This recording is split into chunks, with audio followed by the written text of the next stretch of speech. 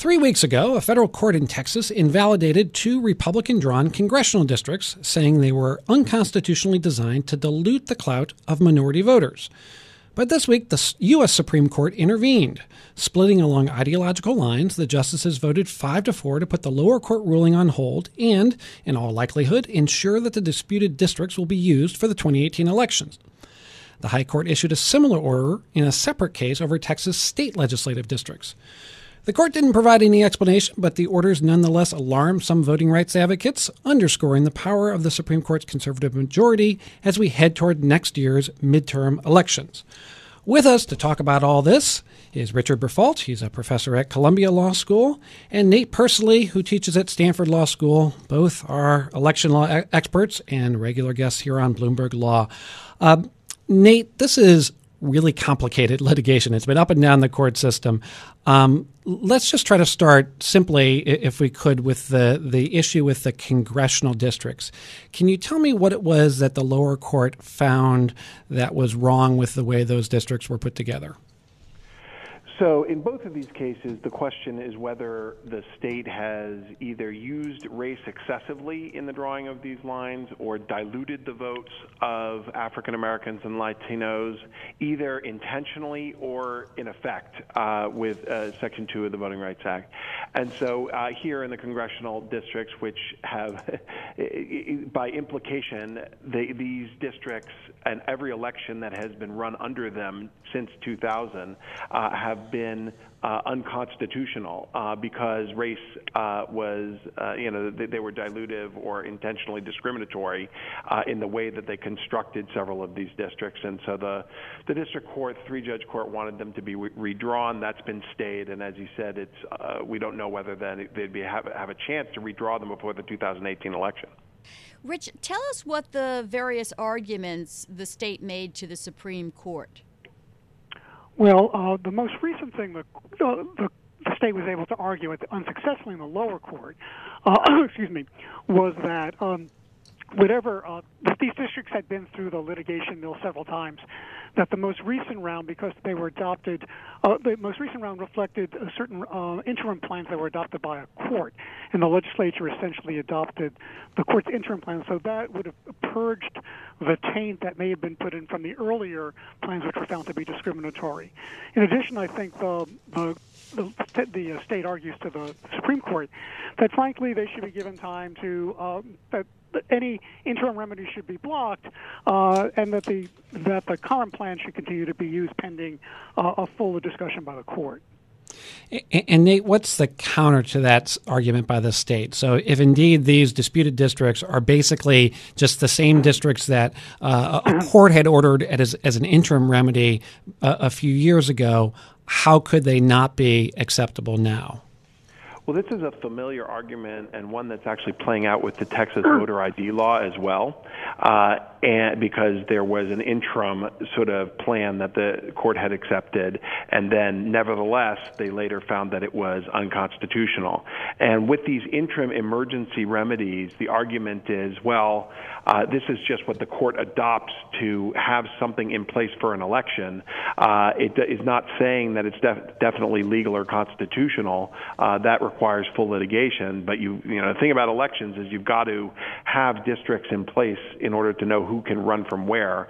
And so these were sort of emergency procedures to put in place, but they hadn't sort of fully aired all the constitutional questions. So, Rich, the court's brief Tuesday order just lets us know who is on which side of letting this go forward. Do we have any reason to know how the court decided or why they decided the way they did? Well, the court's order says nothing. It's just literally a stay. And the justices who would have denied the stay just said they would have denied the stay. So there's no substantive opinion either for the majority or for, I'll call them a dissent, although it's not technically a dissent. So we don't really know what the reasoning is. We don't know whether, there's really two big possibilities. One is that they disagree with the lower court's reading of the evidence of on the facts of intentional discrimination or the discriminatory impact. That's a little hard because the court really has not had much time to assess the evidence. The other possibility is that it reflects a philosophy that suggests that they would rather have the existing plans remain in place pending full review, because the court has traditionally allowed districting to be a matter handled by legislatures, that rather than having the lower court begin a redistricting process, they would want to continue to use the currently invalid maps, keep them in place while the appeals process works its way through. Nate, let me ask you the same question. To what extent can we take this 5-4 vote as a reflection that of what the Supreme Court thinks about the merits of the lower court ruling? Well, it means that 5 of them, at least, are somewhat unsure as to whether it should be codified immediately. I mean, that's all we can sort of say, but I agree with Richard's basic take. But let's just abstract it out for a second, which is that these cases dealing with race and redistricting are extremely knotty and fact-intensive. We've had cases at the Supreme Court in the last few years from Alabama, North Carolina, and Virginia, all raising very similar issues to what we see here. And what you see is that the jurisdictions feel they're put in a box where they have to use race in order to comply with the Voting Rights Act, but if they use race too much, then it's going to violate the Constitution. And in the background of all of this is the partisan interests that are at stake, because most of these districts and these dilution claims are happening in the context of partisan gerrymanders. We're talking about the Supreme Court action this week, reinstating 2 Republican-drawn congressional districts that had been ordered redrawn by a lower court. Our guests are Nate Persily of Stanford Law School and Richard Briffault of Columbia Law School. Rich, when this order came out from the Supreme Court, or these orders, 2 of them in 2 separate cases, I sensed a lot of worrying on the left about the implications of this. And it sort of went along the lines of, if you thought we had Anthony Kennedy, who's kind of the swing vote on the court on these issues, if we thought we had him on voting rights issues, this is evidence that we're mistaken. Do you think that concern is warranted in light of what the court did this week? Well, that's hard to answer. These are stays of lower court decisions. It's not happy news. I mean, after all, he did go along with the stays, but I think rulings on stays like this are just not quite enough to hang your hat on or to be fully depressed. On the other hand, it is more a negative than a positive sign if it's a sign of anything. Nate, I want to go back for a moment to what the state was arguing. That it was such a short time for them to go redraw the maps. You've drawn legislative maps and been involved in that. Would it have been too difficult for them to redraw these maps before the midterm elections? No, they can draw them right now. It would take really a day to do it. I mean, the actual process of drawing it to remedy these constitutional problems, because it's not the whole plan, it's just a few districts. And frankly, there have already been proposed remedial maps. It would just be up to the court to decide on them.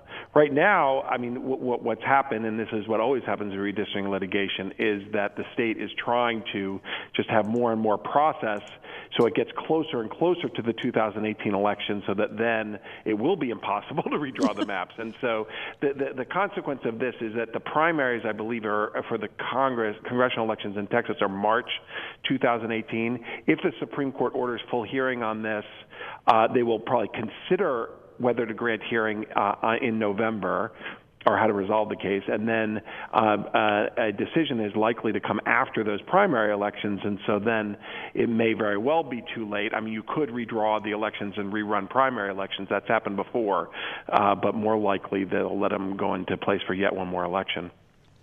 Rich, one of the arguments the voting rights side made in this case was this lower court order is not a final one. It's not a final judgment until they order a new map. In light of that argument, is it surprising to you that the Supreme Court chose to jump in now as opposed to waiting?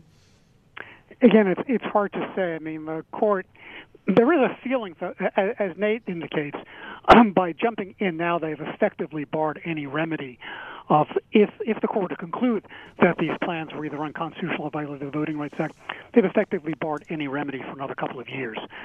So you do wonder to what extent, on the one hand, there was the argument for allowing a full review before forcing a remedy, but you do wonder to what extent the court may have at least tentatively prejudged the ultimate decision. And Nate, as far as the question of whether this is a bad sign for voting discrimination cases in the future, do you see it as a bad sign or any sign? Well, I think sort of the area of race and redistricting right now is sort of characterized by chaos, which is that the rules are in flux and jurisdictions don't have clear direction, and they're afraid they're going to get sued no matter what. I think it is possible that the court here, by just preserving the status quo, is saying, look, we want to deal with the array of cases that are coming before us. Most significant one is the Wisconsin partisan gerrymandering case that they're going to hear this year. And if they have a kind of pro-voting rights opinion there, that will throw not only this case, but all cases dealing with partisanship and redistricting and race into flux. And so that then the courts may be redrawing a lot of plans. Rich, one issue that is lurking is in various cases, and I'm actually not sure if it's in this one, but the notion of putting Texas back under a pre-clearance regime where they would have to get approval from the federal government, either the Justice Department or a court, to change their voting rules. What's the status of that effort, and does what happened this week have any effect on it? Well, it certainly does. So as your question indicates, as we all know, there was a time when Texas was subject to pre-clearance, that is to say, any changes in its voting practices or procedures, including its maps, would require Justice Department approval before they could take effect. The Supreme Court's 2013 decision in Shelby County eliminated that requirement, but there is a provision of the Voting Rights Act. It hasn't been used that much. It has been used sometimes, but not a lot, called the so-called bail-in provision that says that a court could decide that if a jurisdiction commits serious and repeated Voting Rights Act violations, the court would create a pre-clearance requirement for future legal changes in that jurisdiction, or some or all potentially voting law changes in that jurisdiction going forward. Texas has now had at least two different sets of litigations where there's been these involving the redistricting maps, and also another one involving their voter ID law, in which courts have found intentional discrimination. So, Rich, I'm afraid we're going to have to leave it there. I want to thank Richard Briffault and Nate Persley for talking to us about the Supreme Court's action this week on voting districts in Texas.